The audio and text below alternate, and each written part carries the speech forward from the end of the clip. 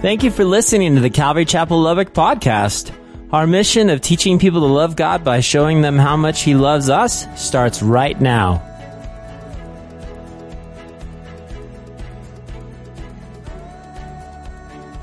Amen. Amen. Well, tonight, as we study, we are going to look at something that the church and that God considers very sacred. Something that Jesus instructed to do whenever we take part in it, to do in remembrance of Him. Of course, we're talking about communion. It's the first Wednesday of June. And on the first Wednesday of every month, that's the time that we've set aside to honor and remember the Lord's Supper. Now, I'm not sure about you. You can raise your hand if this is you. But for me, doing something over and over that I've done before can at times begin to feel like a ritual or commonplace, and it can lose its meaning. So tonight, as I was thinking about communion, we consider it's a store-bought cracker, and it's a cup of juice, a tiny cup of grape juice. And if we forget to dwell on the depth of its meaning and the significance of why we take it, of why we partake in it, then it will become just another common religious ritual that will have no effect on us or our hearts. So my goal tonight through this teaching is threefold. Number one, to identify what communion means to us. Number two, why it is such a special observance for us to participate in, why it's so special. And number three, what should our response be? Let me give you those again. What does it mean to us? Why is it so special? And what should our response be? To me, reflecting back on what Pastor Ben taught us last week, if you were here, you'll remember we were in the book of Revelation. If you weren't here, you can definitely catch it on the podcast. But thinking back, it's tragic when we see Jesus' edict, or his, basically where he's calling out the church of Ephesus. Remember what he said, what Jesus said in Revelation chapter 2? He said, I have this against you. You've left your first love. And we spoke all about having that passion and desire for Jesus when we first get saved, only to see time, familiarity, and comfort chip away at what once existed. And what was the remedy that Jesus gave to the church of Ephesus, to the Ephesians? Well, much like our passage tonight, he said a very important word in the Christian life, and that word is remember. And that's what Jesus instructed us to do when we consider communion. He says, do this in remembrance of me. So we have to ask, why is remembering so important? Well, the truth is, and any one of you can back me up on this, we're forgetful people. How many of you have ever lost your keys? How many of you have ever lost your glasses, walked around frustrated going, where are my glasses, only to find that they're on your head? How many of you have left things in the freezer, like car keys? I mean, we are forgetful people. And it seems like the older we get, the worse our memory can get. My dad loved the joke. He loved to tell this joke where he would say, your memory is the third thing you lose as you get older. And he goes, I'm sorry, I can't tell you the first two. That was like one of his favorite jokes. So we can be forgetful. We are forgetful people. But while forgetfulness, yes, can be a result of old age, it can also be a result of neglect and comfort. I came across this during my time of studying for this message. It's a part of a proclamation declaring a national day of fasting given by President Lincoln in the year 1863. This is what he said. He said, we have been the recipients of the choicest bounties of heaven. We have been preserved these many years in peace and prosperity. We have grown in numbers, wealth, and power as no other nation has ever grown. But we have forgotten God. We have forgotten the gracious hand which preserved us in peace and multiplied and enriched and strengthened us. And we have vainly imagined in the deceitfulness of our hearts that all these blessings were produced by some superior wisdom and virtue of our own. Intoxicated with unbroken success, we have become too self-sufficient to feel the necessity of redeeming and preserving grace, too proud to pray to the God that made us. It behooves us then to humble ourselves before the offended power, to confess our national sins, and to pray for clemency and forgiveness. Can you imagine a president of the United States saying that now? I'm saying Abraham Lincoln could preach. And what a powerful exhortation from a former leader of our country. His statement basically telling us that in our comfort, we forget. And in that place of forgetfulness, we neglect. Can you imagine what Abraham Lincoln would say in this day and age? I can't. All I know is it would be UGLY, and it would not have an alibi. Okay, so with comfort, we realize that it's easy to forget. But on the other hand, isn't it so true that the things that we're passionate about and constantly revisiting or putting time into, we don't forget? I'll use my life as an example. Being somewhat geek chic, I like movie quotes and comic book movies, basically nerd culture. And if you hang out with me for any amount of time, that's going to be blatantly obvious as you spend time around me. The way I talk, my references, my illustrations, things like that.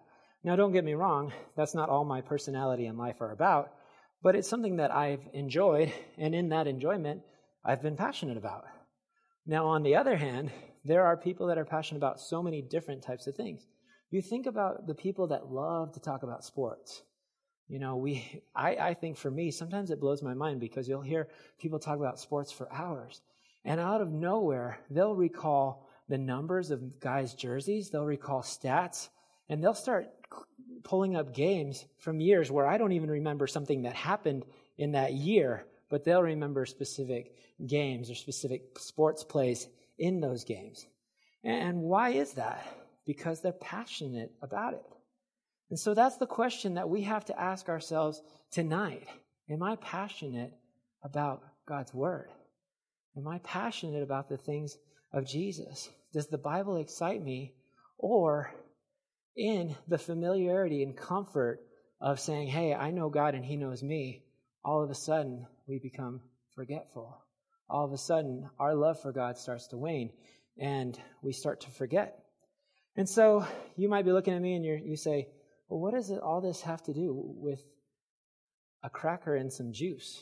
Why are you asking all of this stuff? Well, I am bringing remembrance and forgetfulness up because the moment that we forget what taking communion means, we are just eating the bread and drinking the wine in sheer ritual and routine.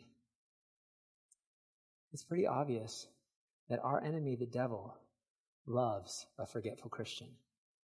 He loves the believer who is on autopilot. The guy or the gal that says, I take communion because that's just what we do. And then their dialogue goes on to say, I go to church on Sundays or Wednesdays because that's just what we do. I live in Texas and we go to church on those days. I serve in church because it's expected. And if we lose sight, church, of why we do what we do, and we just fall into the trap of religious ritual, then we are on the verge of autopilot. And what God is calling us to do is wake up and remember. He's saying, why are you passionate about what you're passionate about? Why are you taking these elements? What does it mean? And so I pray that after this teaching, this cracker and this juice, or more aptly for Jesus' day, and this is what I'll refer to from now on, this bread and this wine, whenever we take it, whether it's tonight or the first Wednesday of the month or with family or whatever we're in, I pray that the wine and the bread will serve each one of us, this is going to sound crazy, as tiny little time machines. You heard me right. Tiny little time machines that act as memory triggers, pulling us first into the past, then jetting us into the future, and finally bringing us full circle back to resting in the present. All right, I looked at some of your eyes and you're like, whoa, that got weird. So let me ask this. How are bread and wine tiny time machines that are going to serve as memory triggers? Well, we're going to find out, and stay with me. Don't let me lose you on this, because when it's all said and done, it's probably going to feel a little bit like Bill and Ted's Excellent Adventure when they had the time-traveling phone booth, and there goes my nerd culture references. But if you're taking note, I've titled this teaching, The Bread, the Wine, and Traveling Through Time. Let me say that again if you're writing it down. The bread, the wine, and traveling through time. We're in Matthew 26. Let's quickly get some context and see what's happening here in this verse, in this chapter. Jesus and his disciples are now in the upper room. They've had 3 super fruitful years of ministry, and many hearts have been touched, people healed, and lives changed, as well as many religious leaders infuriated with rage and jealousy, enough to carry out their plan to kill Jesus. So there they are, and they are celebrating Jesus' last Passover on earth with his disciples. If you have been around modern art or ancient art or contemporary Italian art for any amount of time, you've probably seen the Leonardo da Vinci painting, not Leonardo the Ninja Turtle, but Leonardo da Vinci, and it's called The Last Supper, where you have all the disciples sitting and Jesus in the middle. And so that's what this is. This is his last meal. And it's during this meal that Jesus institutes the act, the ceremony, the custom of communion. So I want to give a side note real quick. Sometimes communion is referred to as a very churchy word, the Eucharist. And that sounds like a big word, but all it does is it comes from the Greek word, which is Eucharisteo, which means give thanks or thanksgiving. It's mentioned 41 times in the New Testament. And what the Eucharist is like is basically praying before we eat. It's the same word when it says Jesus was about to hand out the loaves and the fishes to the 5,000 and then the 4,000. It said that he gave thanks before he passed it out. And so that's what Eucharist means. It means give thanks. And then even the word communion comes from the Greek word koinonia, which means fellowship. And because that's what we have with God through the taking of communion. We become part of the body and we're cleansed by the blood. Okay, that's enough context. Now to our text. Matthew 26, beginning in verse 26, it reads, "And as they were eating, Jesus took bread, blessed it, and broke it, and gave it to the disciples and said, 'Take, eat, this is my body.'" Verse 27, "Then he took the cup and gave thanks, and gave it to them, saying, 'Drink from it, all of you, for this is my blood of the new covenant, which is shed for many for the remission of sins.' Verse 29, "But I say to you, I will not drink of this fruit of the vine from now on until that day when I drink it new with you in my Father's kingdom." Those are our 4 verses we're looking at tonight. So you say, "Okay, Pastor Josh, I'm tracking with you in the scripture." And maybe if you're one of those sensory learners, you're kind of closing your eye and you're trying to put yourself there in the upper room and see this whole scene playing out, catch the sights, the smells, the overall ambiance, sorry. And you're saying, "But hold on, can I make an observation? Pastor Josh, I don't see time travel in this passage at all. That sounds a little loony." Well, I encourage you, please stay with me, because this is the crux of this teaching and my challenge to you every time you take communion from this night on. We'll start back in verse 26, just like Jesus did. It says, Jesus took bread, blessed it and broke it, and gave it to the disciples and said, "Take, eat, this is my body." As we come to the communion table, the table of fellowship with God, I pray, and my challenge for myself and for you, every time that we pick up the bread, that it time travels us back first to Genesis chapter 3. So we all get in our Bill and Ted's Excellent phone booth, and we all go back, and the next thing you know, we land in the most beautiful place this earth has ever seen. And as we come out of the phone booth, the first thing that we see is Eve. She's stark naked, and that's okay, because that was what God created, and that's how it was supposed to be, naked and unashamed. And right there, she's standing there, and next to her is a snake. And what we see is Eve, through the deception of Satan, he's saying, hey, why can't you eat that tree? And she's like, God said we shouldn't touch it. And Satan says, no, God just knows that if you eat it, you'll be just like him, which was a half-truth. And so the next thing that we see as we're watching this time travel unfold, we see Eve being deceived into eating this fruit. The next thing we see is Adam come up, and Eve is going, hey, I just ate this fruit. And he goes, let me try it. And Adam, instead of being deceived, he sins willfully. He willfully takes it and eats it. And at that moment, through time travel, we see that their sin resulted in fracturing God's perfect creation. And sin entered the world and entered the bloodline of every person born from Adam and Eve, all the way through history until you get to our Lord and Savior, Jesus Christ, who, fully God, fully man, embarked on the greatest rescue mission this world has and ever will see. And so we get back in our time machine and we allow the bread to time travel us back to that night in Jerusalem. And we're going to go a little bit after the upper room, because where we'll end up is in the Garden of Gethsemane. And we don't want to miss this, because the bread represents the body of Jesus. And we want to remember what happened to his body. Jesus, from the upper room, his disciples and he went to the Garden of Gethsemane, and this is where he told them to watch and pray. And you remember they started to crash out.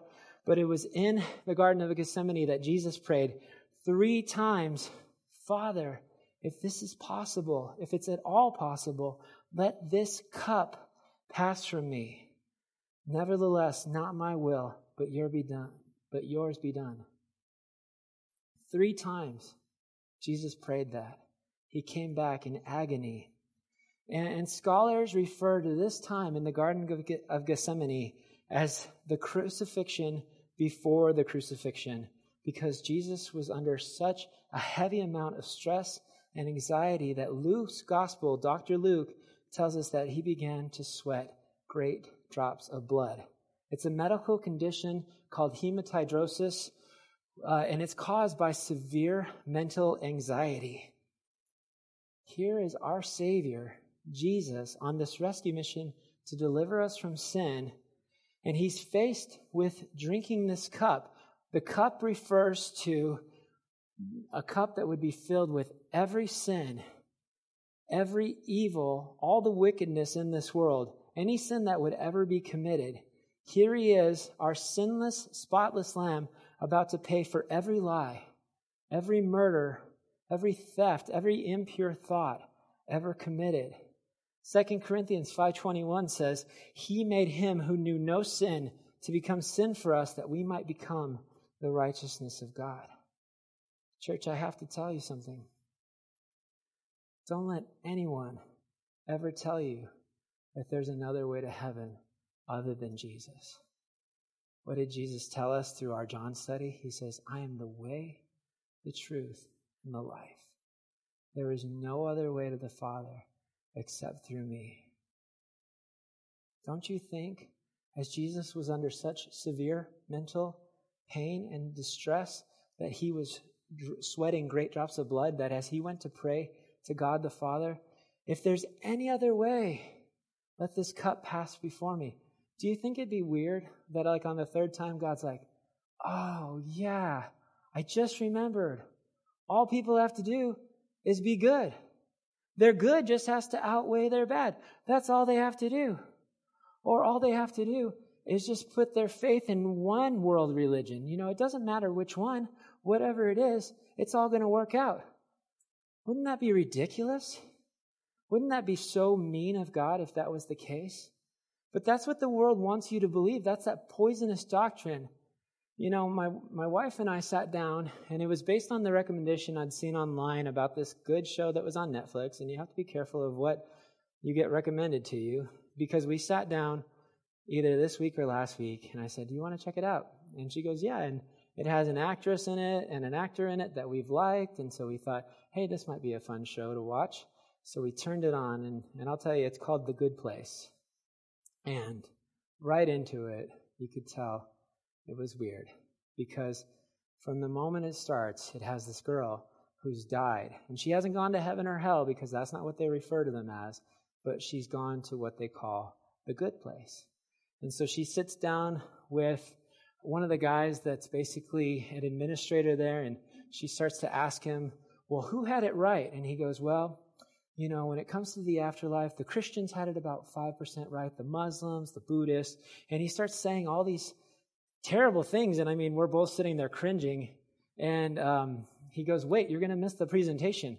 And the next thing you know, they take him out, and there's all these people that have gone and passed on, and he's like, welcome, I want you to know that you're here, and you're 1 in a million. You're here because from the moment that you're born, your good has outweighed your bad.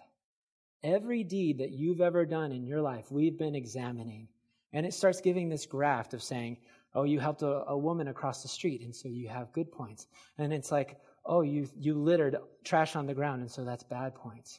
And he goes, so you all are here because your good outweighed your bad.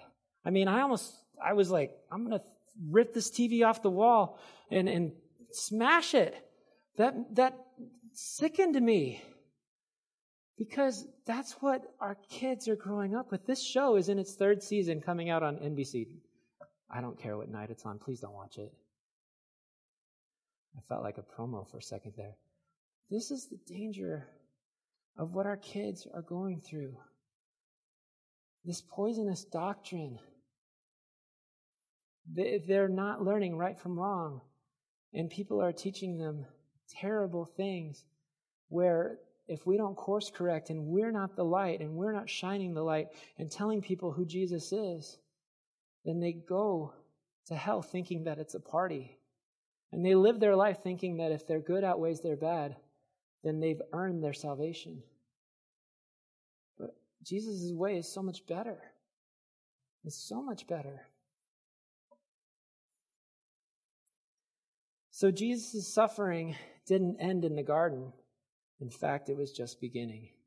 He was arrested and put through illegal trials in the early hours of the morning, like 2, 3, 4 o'clock in the morning, all the way until daybreak. And he was unlawfully beaten all along that way. They beat him, they spat in his face, and they mocked him. At daybreak on Good Friday, after 6 trials, he ended up at the judgment seat of Pontius Pilate, who multiple times said the words that I find no fault in this man. If you know Jewish law, he said that one time. Jesus says, take off these handcuffs, I'm out. He was free. And he said it multiple times, and they never freed Jesus. And we know why, because he was our sacrificial lamb. But he should have legally been free. But the crowd was not satisfied, and Pilate, trying to avoid further conflict with the Jewish leaders, thought that maybe they would accept a pound of flesh and ordered Jesus to be scourged. And so Jesus was taken, and he was stripped naked, and he was shackled by his wrists to a low column so that he would be in a bent-over position, and he was flogged with a flagrum, or we also know it as a cat of 9 tails. It was a whip with multiple straps that would have either pieces of metal or bone. And the way that one doctor described it online is he said 1 or more soldiers would be assigned to deliver the blows from the flagrum. Standing beside the victim, he would strike in an arc-like fashion across the exposed back. The weight of the metal or bone objects at the ends of the leather thongs would carry him to the front of the body, as well as to the back, the arms, the shoulders, the waist, and the legs, down to and including the calves. The bits of metal would dig deep into the flesh, ripping small blood vessels, nerves, muscle, and skin. The soldier would change position periodically and deliver blows from the opposite side. The injuries Jesus might have sustained would be extensive. A lot of prisoners who received scourging had fractured ribs, exposed organs, collapsed lungs. Those injuries were all commonly sustained during this torture. But it didn't stop there. They ripped his beard out so that his face was so swollen that it was unrecognizable, and they shoved a crown of thorns onto his head. Pilate, he reintroduced Jesus to this bloodthirsty crowd, hoping that the sight of this mangled man would invoke mercy. Instead, they chanted, "Crucify him," and Pilate conceded. From Jerusalem to Golgotha, Jesus carried his cross, and at 9 a.m., on the place that we call Calvary, spikes were driven into his hands and feet, and Jesus, the Son of God, was crucified. On that cross, and mind you, not a beautiful piece of art that we would have on our walls. I brought this from home to show an example. I mean, how many of us have a cross on our wall? It's not this. No, Jesus' cross was cruel and jagged. It probably had splinters. It was most likely used, and being pre-used, it was covered in other people's blood and terrible bodily fluids. It was on this cross that Jesus hung from 9 a.m. to 3 p.m. before he died of virtually a broken heart. And you say, "Josh, that was a really down and long and graphic description." And I say it was. But the sad thing is I barely scratched the surface of the reality that Jesus faced during that time. And from this pulpit, we could literally spend weeks talking about the atrocities carried out our Savior. This description, the suffering Jesus endured, is his body, which 1 Corinthians 11 says is broken for us. And so as we take the bread, we are welcomed into the body of Christ, and we remember the suffering that he endured on our behalf. Pastor Ben brought it up just a couple weeks ago, and it was a really strong illustration where he said, hey, back in Isaiah 53, when it talks about the suffering servant, he says he was bruised for our transgressions. And he goes on to say it was for our iniquity that he suffered. And so for me, I never want to look at the bread the same way, and I never want us to look at the bread the same way. I never want to forget or neglect the realization of the debt that Jesus paid on our behalf, the suffering that he endured for my sin. One pastor put it this way: God treated Jesus like we deserve to be treated so that he could treat us like Jesus deserved to be treated. He took our place. For our sin, we deserved so much more.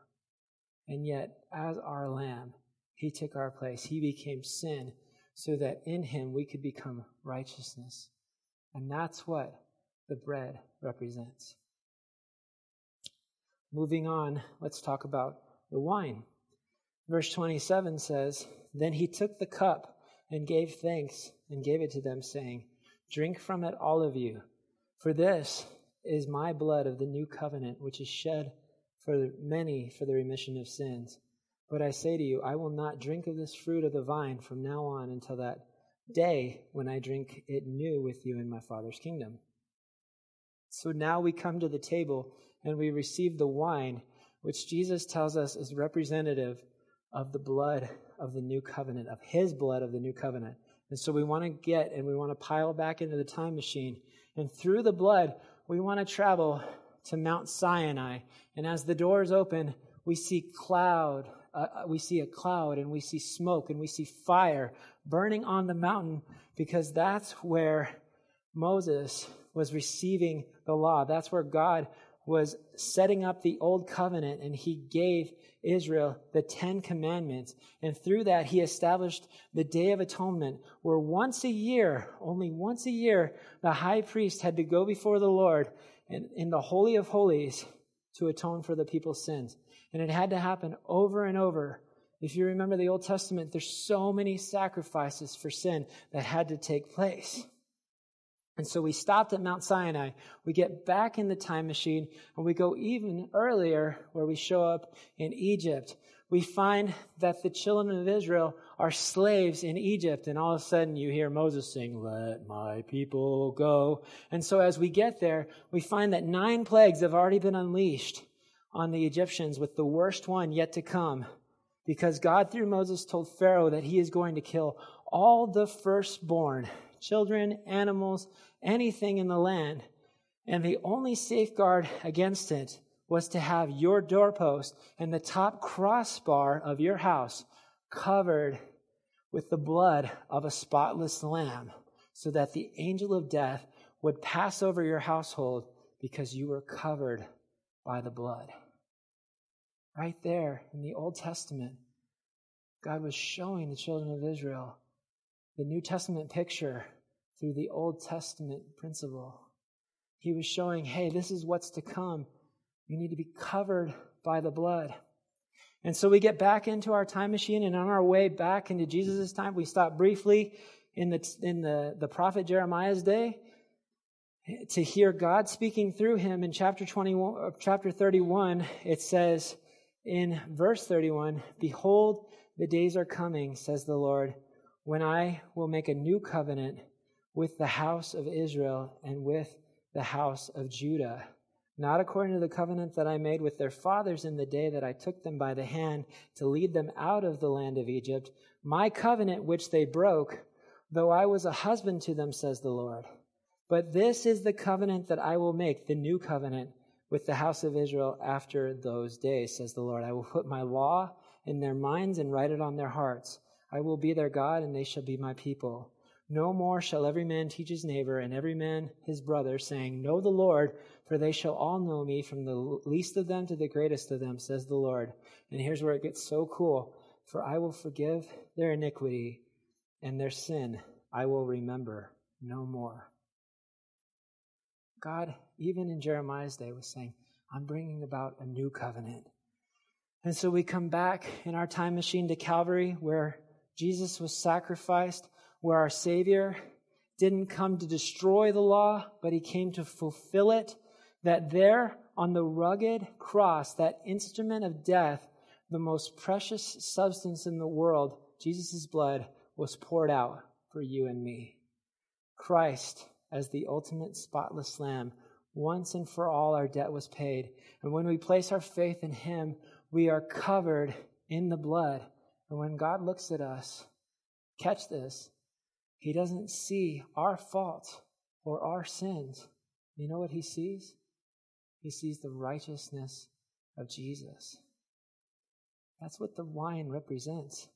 The blood of the new covenant, which is shed for many for the remission of sins, for the forgiveness of sins. That's what the word remission means. Isn't that so awesome? That ties to me right into John 3:16. For God so loved the whole world. When we think about Jesus saying, which is shed for many, we have to remember that there are people out there that haven't received this forgiveness yet. And yet God wants to use us as instruments of his message to go out and tell them about it. And that's what I love about our church, is that we are an evangelistic church. But we also have to have this message written on our hearts so that it doesn't only just go out from the pulpit, but it goes out from our lives.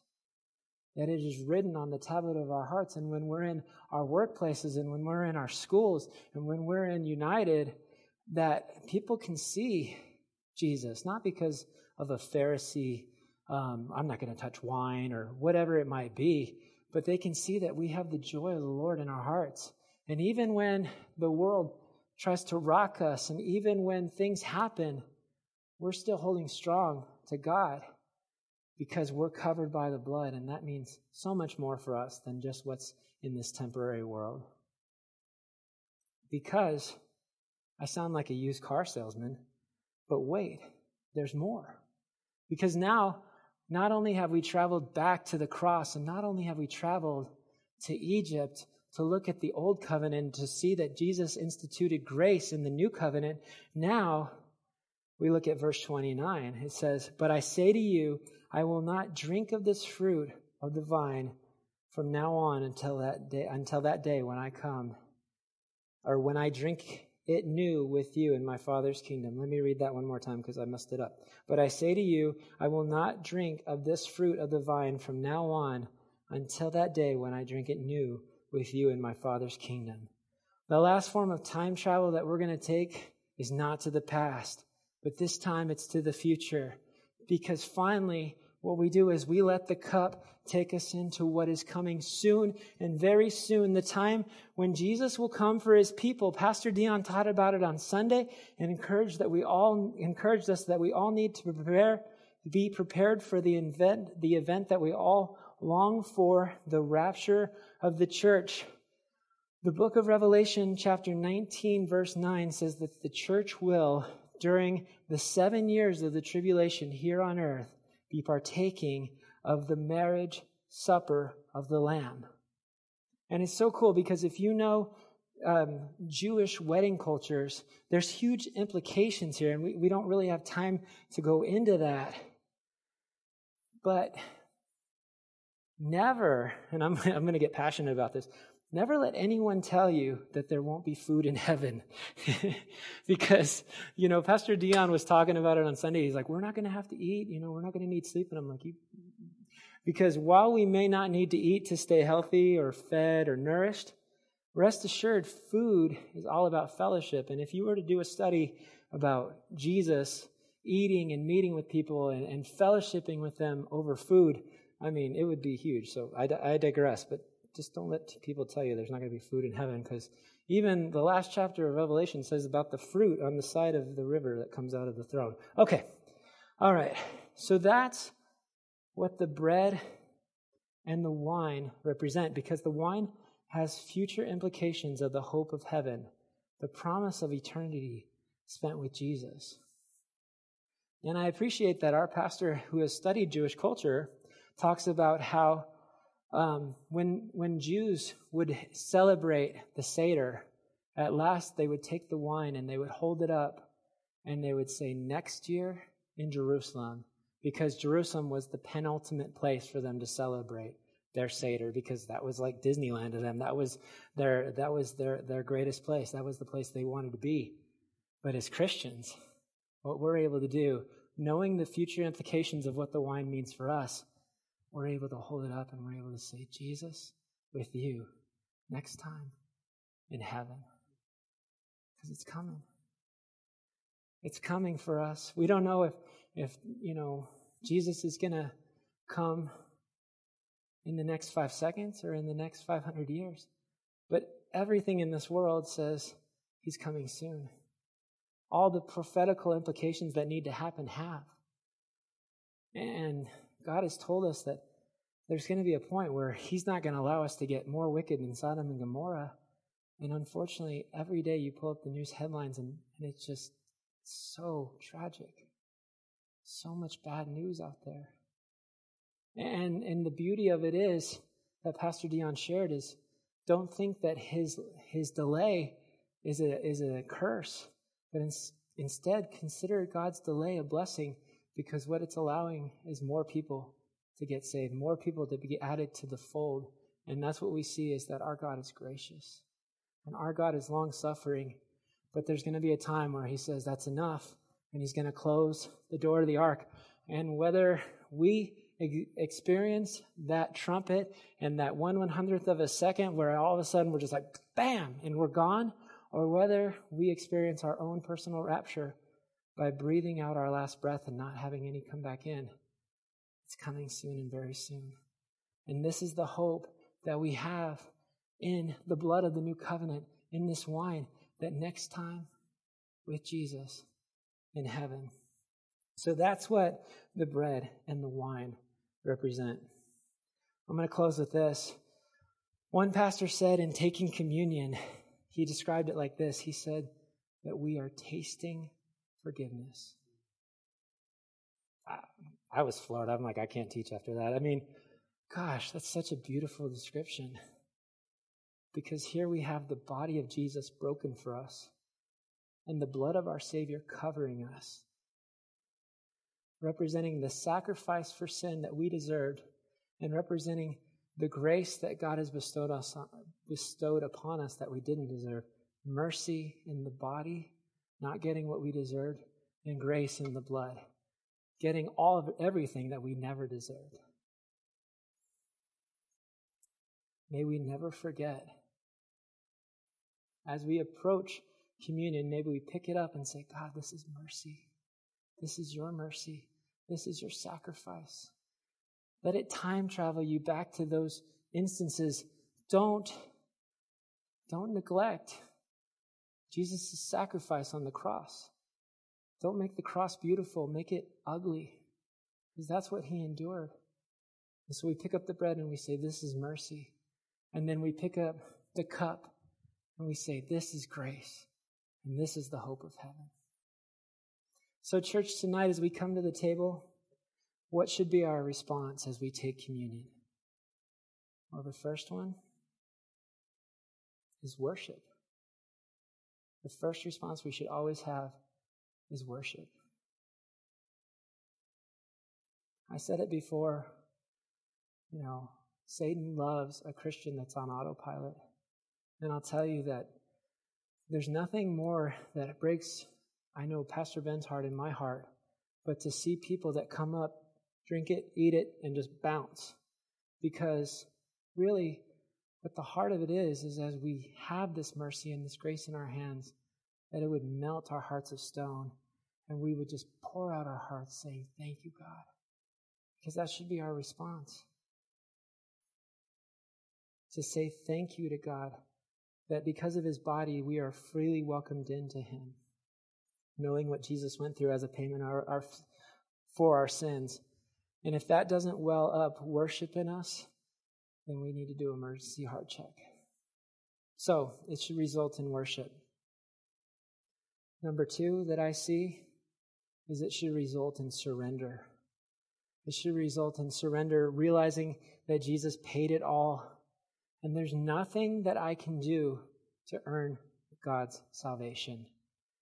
There's nothing that I can do except further surrender my life into him, further walk in the Spirit. Because through faith, we talked about this over and over, we have the fruit of righteousness. And as we walk with him and as we mature in him, great things start to happen. And that brings about the fruit of righteousness. And so we worship and then we surrender. And number 3, we hope. We remember the hope of what's to come. We have the hope of heaven, and then we have the hope of sharing this glorious, wonderful, beautiful salvation with others. The hope of knowing that God has a plan for you and that you're part of it. That's the beauty of it. We taste forgiveness. So church, in a minute, I'm going to pray and we're going to play some worship music. And I encourage you that as you come for the cracker and the juice or the bread and the wine, let them take you to the places we spoke of tonight, and let the result be worship. And I want to say this because this is what Paul warns us in the book of 1 Corinthians. He says, let no one take this in an unworthy manner, because I want to say this, if you're here tonight and you have never received the forgiveness that Jesus offers, if you've never accepted him into your heart, the debt that he paid on our behalf, then tonight's the night. Jesus first offered the bread so that we could partake of his body. He says, come as you are. I accept you as you are. You don't have to do anything to clean yourself up. He says, just take. And that's the neat thing is he says, take of it. He doesn't say, I'm going to force this into your mouth. He says, it's your choice. He says, take of the bread. And he says, come as you are. And then after that, he says, drink the wine. Because he says, once you're in my body, I do the cleansing. I clean you up with my blood. And so if that's you tonight, and you've never received Jesus into your heart, then you want to take communion as a brand new believer in God. And we want to give you that opportunity because God is calling you to the table of forgiveness and salvation. Will you pray with me?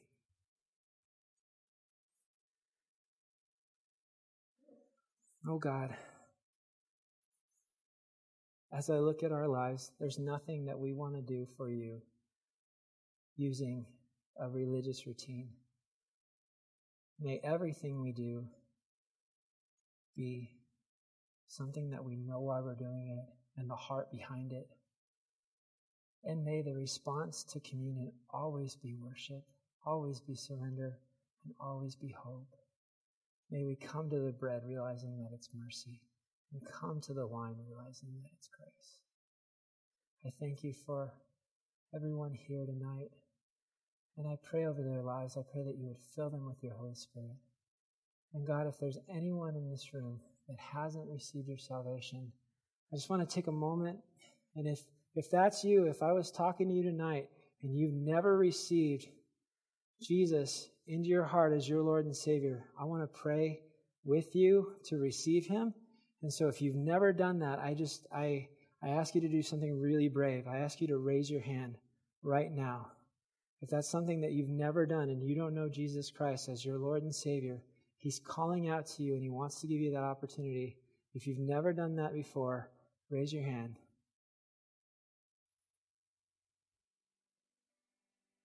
Amen. God, we thank you. We don't come unworthily to the table.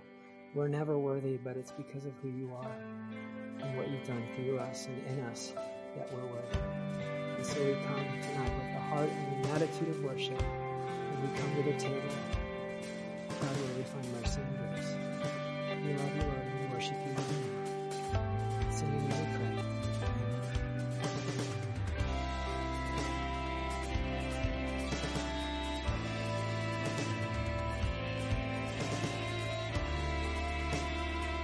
Hey, this is Pastor Josh. I hope this message has encouraged you in your walk with Jesus. If it has, we would love to hear your story of how it has impacted you, or especially if you responded to the invitation to receive Jesus into your heart as your Lord and Savior. To get in touch or to receive more information, please contact us by phone at 806-799-2227 or send an email to calvarylubbock@hotmail.com. Again, that phone number is 806-799-2227. Also, if you want to partner with us financially to take the gospel to West Texas and the world, please click on the donate button on calvarychapellubbock.org. Thanks for listening to the podcast. May God richly bless you.